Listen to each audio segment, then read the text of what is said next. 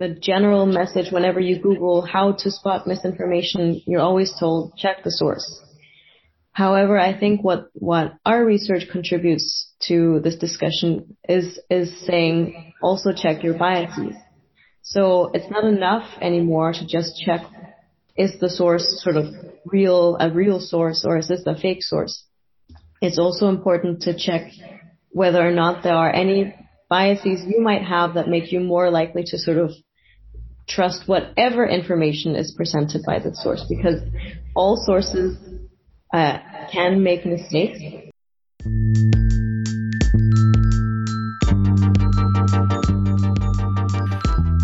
We just heard from Cecile Steenbuch-Treberg, a PhD student at the University of Cambridge. I talked to her last week about her research, which we'll be looking at in this episode. What was the most surprising? I thought that looking at some outlets, and to be honest, some liberal outlets, such as the New York Times or the Wall Street Journal, would insulate me from consuming misinformation. But it turns out that it really doesn't work that way. Are you saying that nowhere is safe? No, I'm saying that we really have to be on our toes all the time and really think about what we're reading, what we're listening to, and what kind of media we're consuming. Hello, you're listening to The Inoculation, where we explore the intersection of anti-vaccine beliefs, technology, and politics. Join me, Eva von Schaper, and my colleague Diva Repetskaite as we comb through research to find out what you can do and what our governments can do to stop the spread of disinformation. Welcome to our new listeners. I saw that a lot of Australians have been listening, so if you're from down under, just give us a holler. Yes, and if you're listening on Apple Podcasts, you'd really help us if you could give us a great rating. Thank you. Okay, so back to Cecily. So she's a researcher, and that sounds a bit dry, does it? Well, you could see it that way, but after I had recorded the interview, and I saw the news of Colin Powell's death unfolding on Twitter, and I really realized how timely her research really is. Four-star General Colin Powell has died of COVID-related complications. This news just breaking right now. Wait, so what is the connection? Well, this Monday, so at the beginning of this week, former U.S. Secretary of State Colin Powell passed away. And the first news alert that I saw on my Twitter feed was a New York Times news alert, and that was around 2 p.m. Here, I just pulled it up from Twitter. And it said, Colin Powell has died at 84 of COVID-19. He was fully vaccinated, his family said. Right, I remember that. So what does that have to do with disinformation? Well, most news outlets, those that I looked at, took the information that Colin Powell was fully vaccinated from a news release from the Powell family, which said exactly that, and which I take to be true. But soon enough, anti-vax voices were using that fact to say the COVID vaccine doesn't work because Colin Powell, despite being fully vaccinated, had died of COVID. So this was a form of misinformation, and unknowingly it was being spread by major news outlets. Then a bit later, and I think it was about 2 hours, the news broke that Colin Powell also had multiple myeloma, which is a sort of cancer. And a lot of the news outlets changed their headlines to reflect that. So I think this is just a really good example that shows us how even major news outlets can publish and can distribute misinformation unknowingly. And they were all using journalistic standards. Ouch. Yeah, I see what you mean. But what does it have to do with this Cambridge researcher? Well, I had a really nice and long chat with Cecile, so let's take a listen to what she told me, and then maybe we'll see how even liberal media and high-quality media can spread disinformation and how we are susceptible to believing that disinformation, and maybe more susceptible than people who are more on the conservative side of consuming news. Who would have thought? I certainly didn't. I thought that was really it's highly interesting. Let's hear that. So my name is Cecilia Treberg, and I'm a PhD student at the University of Cambridge. In terms of of field, I would say that I'm in a couple of different fields. So one is experimental social psychology, which says most about the methods that I use and not necessarily the topic itself. So I use psychological experiments and statistical analyses. More specifically in terms of topic, I'm working in the field of persuasion and social influence, trying to understand why and how people are influenced by information, but also what we can do to prevent it. And then specifically applying this topic to the issue of fake news and misinformation.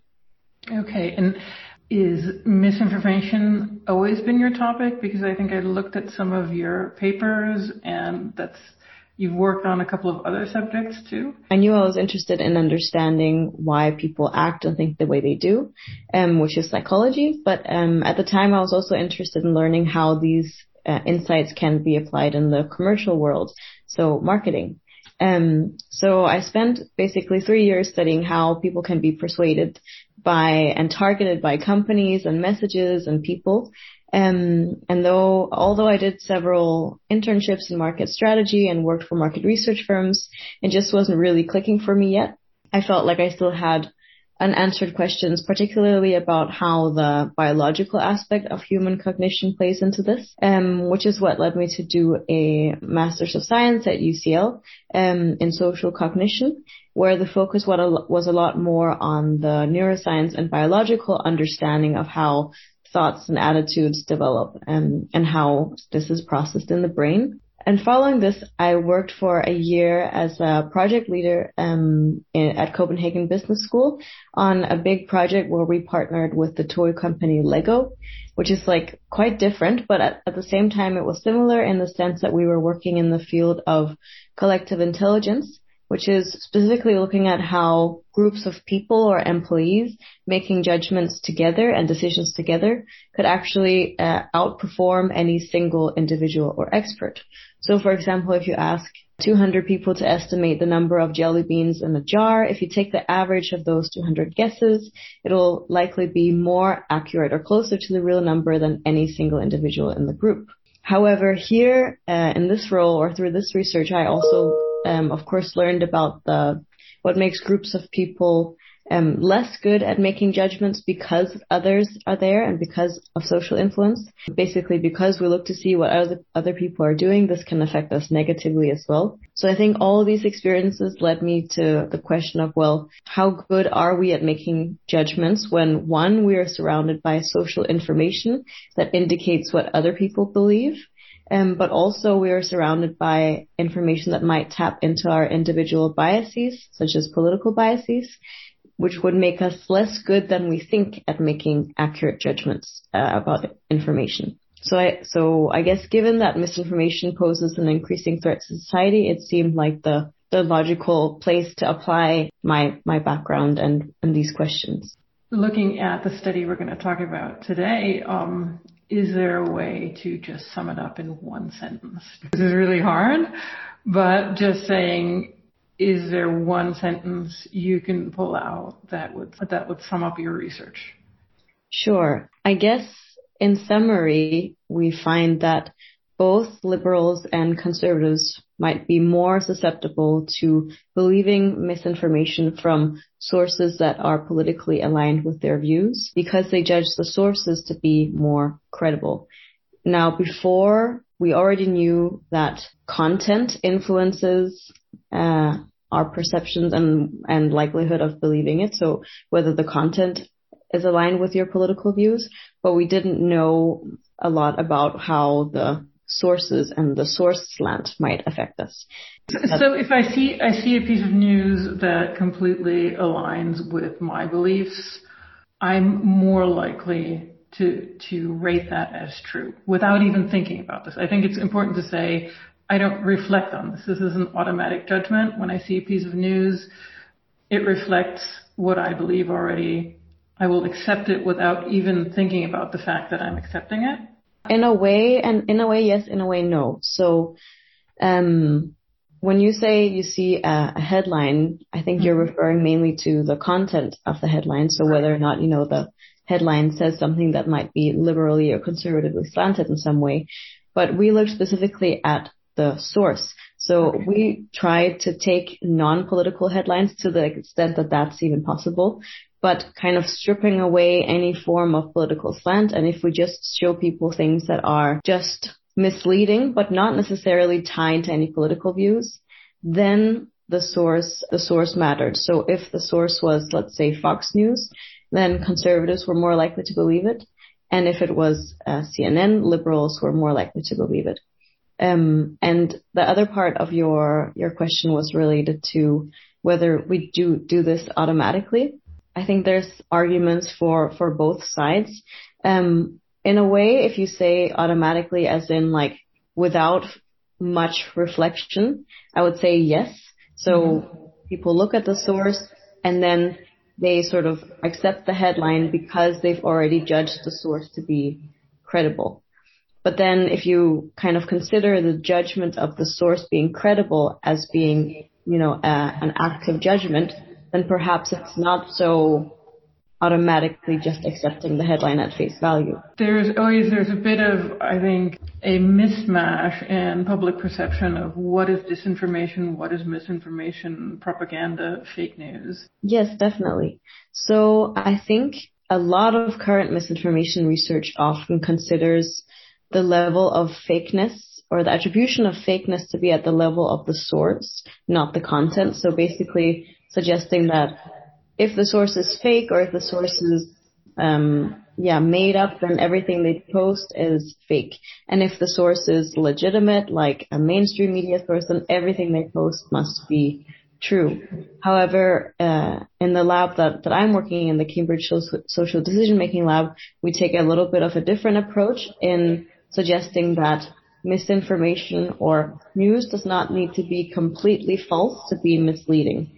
And in that way, we sort of define fake news as the overall, umbrella term for misinformation, disinformation, and propaganda. When, a headline might be misleading or contain false information, but this could be as a result of human error, so not written with intent. And so another thing, because you were saying you were not only looking at the source would be saying, well, the New York Times, for example, is good and RT Russia is not so good. Mm-hmm. So that would be an easy decision maybe for somebody who's educated to make, say, well, RT Russia might not be a trustworthy news source. I'm going to look at mainstream media such as CNN, New York Times, Wall Street Journal. Yeah. So we're moving away from that in your research, actually. Yeah. So we were more, because a lot of previous research had sort of, made the distinction between this is a really unreliable source. Let's see if people can detect that it's misinformation when we compare it to a much more mainstream source like New York Times. And largely, by and large, the research shows that, yes, people are actually pretty good at that. However, we were more interested in looking at mainstream media sources in general that might, on some level have a political slant. So we wanted to see whether if we actually take those, political slants but of mainstream sources that already have like a large following, whether that can prompt people to be more likely to believe misinformation. And looking at your study design, do you want to tell us a bit about that? Participants were placed in groups where they saw misinformation from either liberally slanted mainstream media sources or conservatively slanted mainstream media sources. Okay. Sorry. Can I just jump in? So these participants, where did you find them? Are these people who walked into your lab or? Yes. So in the larger pilot study, we basically I don't know if you were familiar with the fake news game, but basically this is like a platform that educates players about misinformation strategies. So we ran one study via that online portal. So basically anyone who kind of opted in to learn more about misinformation became part of this study. So that was sort of our pilot study. So the flaws of that are, of course, that it includes a sample of people who already wanted to learn more about misinformation. So that's why we kind of used that as an indicator of whether or not sources might play a role. as we could see that definitely the sources definitely did play a role here and that the political slant seemed to matter, we decided to make a pre-registered study on the site Prolific. So basically it's an online site a bit like Amazon Mechanical Turk, where participants are online and are paid to do online studies. So not bringing them physically into the lab, but online. And this thankfully allowed us to access a US-based sample, which we were mainly interested in as as the political slant of sources is a bit more clear in terms of audience. Like the audiences in the US are a little bit more divided in terms of who they give their trust to. Mm-hmm. And so this setup, I think, an important question is, of course, you're only going to capture people who have access to a computer, who use a computer. Mm-hmm. So people who will only watch TV or read the newspaper will not show up in the sample. Yeah, so this is an important point. So obviously it's only people who have access to the internet. But I think that given that what we're mainly looking at is also internet-based misinformation, this seems appropriate. Okay. And so what did you ask them to do? What did you ask the participants to do? So in the first study, participants were placed in one of three groups. So either they saw only misinformation from conservatively slanted sources, and all the true information they saw was from liberally slanted sources. In a second group, we reversed that, so all the misinformation they saw was from liberal sources, and all the true information they saw was from conservative sources. And then we had a third group in which we blurred out the source to just assess if people didn't see any information about the source, what would they think about the headline. And then we compared whether or not the political slant of the source actually interacted with participants' own indication of their political ideology to make them more susceptible, and also compared this to the control group in which there was no source present.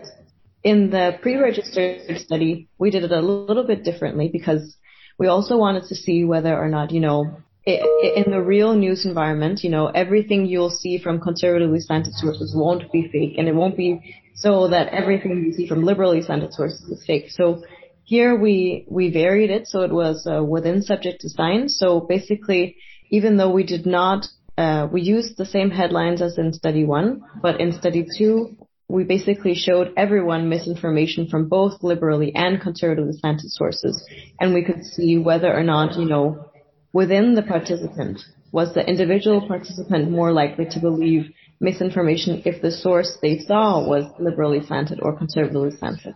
Okay, just to give the listeners an idea of what kind of misinformation or what kind of factual information you were showing them, what are some of the headlines that you used? Because right now misinformation sounds like it must be something really divisive, but when I looked at the headlines, they're actually quite benign. I mean, it's actually really boring stuff.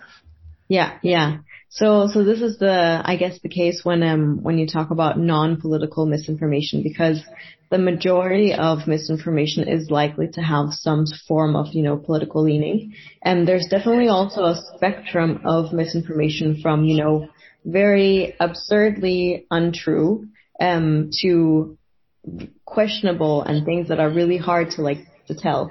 So I guess we were aiming for something a little bit in the middle, because when in previous studies that have shown people, very more obviously fake headlines, it's been hard to detect any differences in people because everyone thinks this is untrue.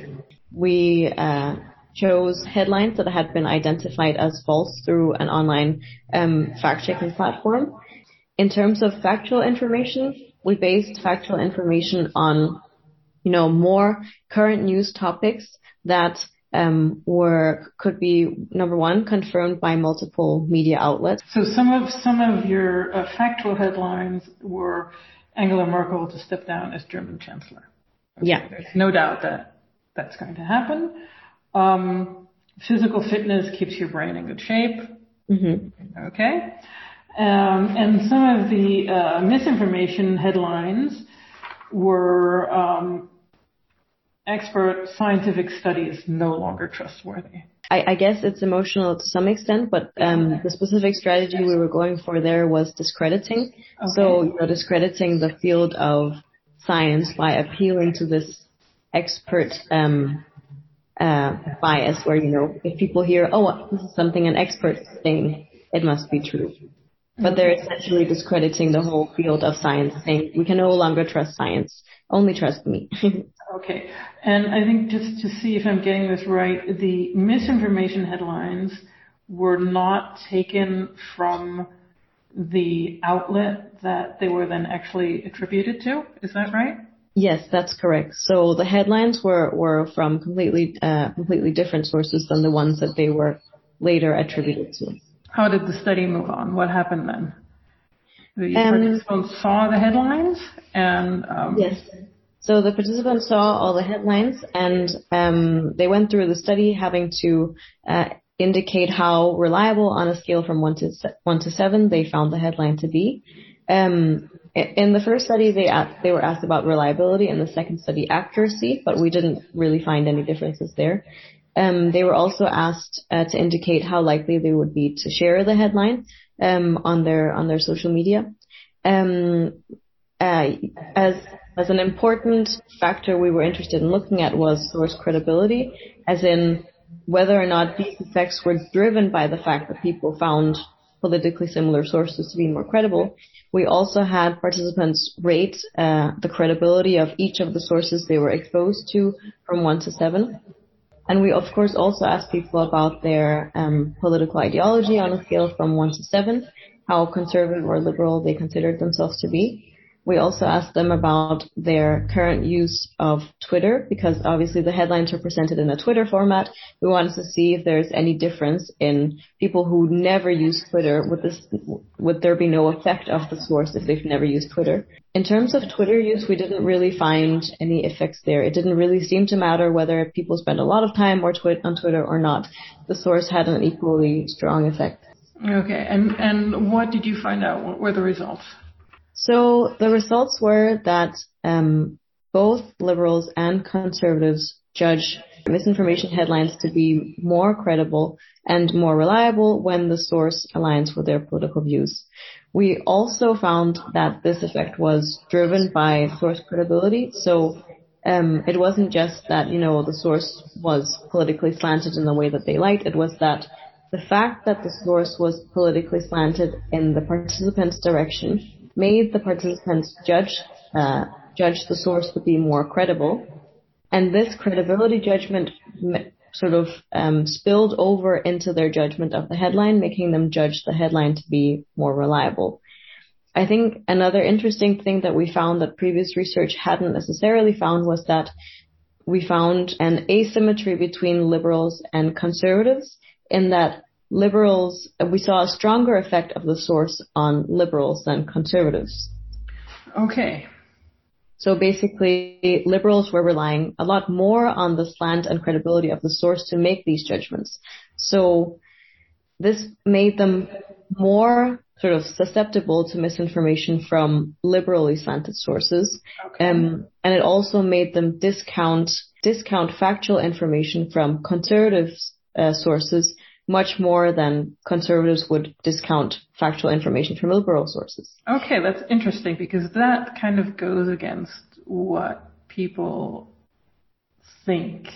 They would say, well, here's Fox News, very bad. Yeah, so in a way it goes against and still aligns with previous research. So in terms of previous research, most research has tended to show that conservatives on the whole are more susceptible to misinformation, and also that conservative sources on the whole publish more misinformation.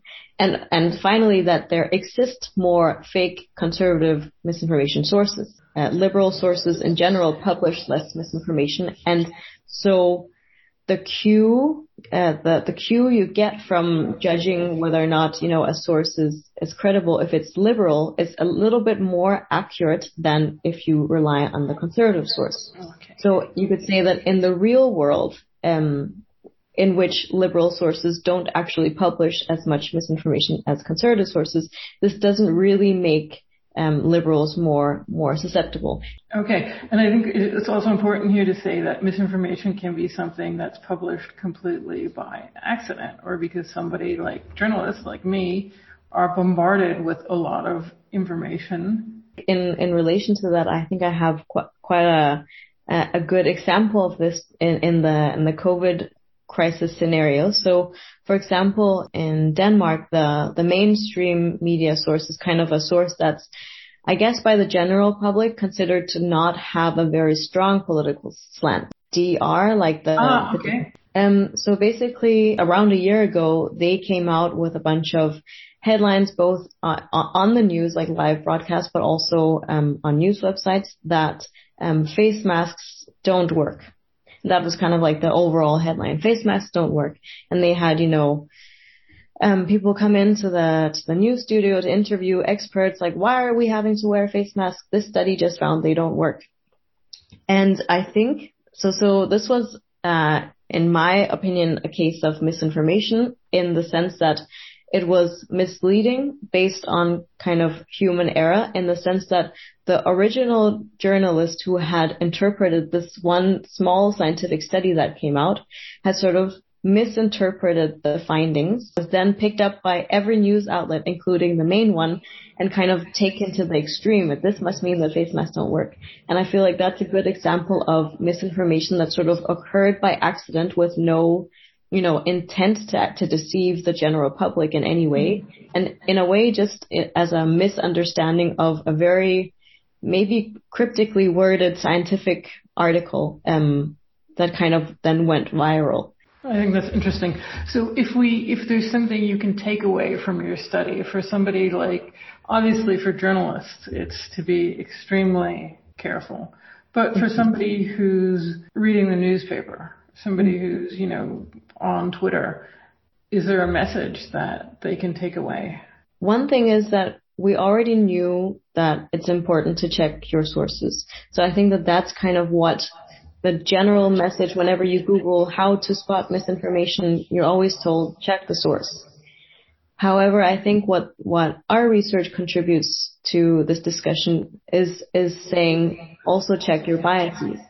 So it's not enough anymore to just check, is the source sort of a real source, or is this a fake source?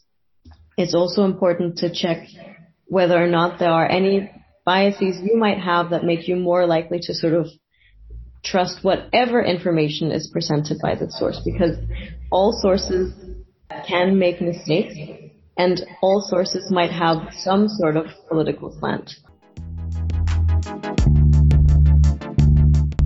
Shall we go and watch Fox News now? No, I think what's really important to stress is that in this study, the media that were rated to be more conservative, so more on the right side of politics, spread more disinformation. So while liberals are more likely to believe their sources, it is because they do spread less disinformation, less misinformation. But still, it means we need to be careful about what we consume. I just wanted to remind everybody that all the links and all the tweets and everything we just talked about, that's going to be in the show notes. And we'll also add a transcript of the show to our website, www.theinoculation.com, if you prefer to read about the show. If you want to hear more stories about vaccine hesitancy, you can look up The Inoculation wherever you like to listen to podcasts. And also, don't forget to subscribe to our newsletter, Inoculated, and you'll find that link in the show notes as well. You can follow us on Facebook, YouTube, Instagram, and Twitter. Our reporting is supported by IJ4EU and Alfred Topfer Stiftung. Bye for now.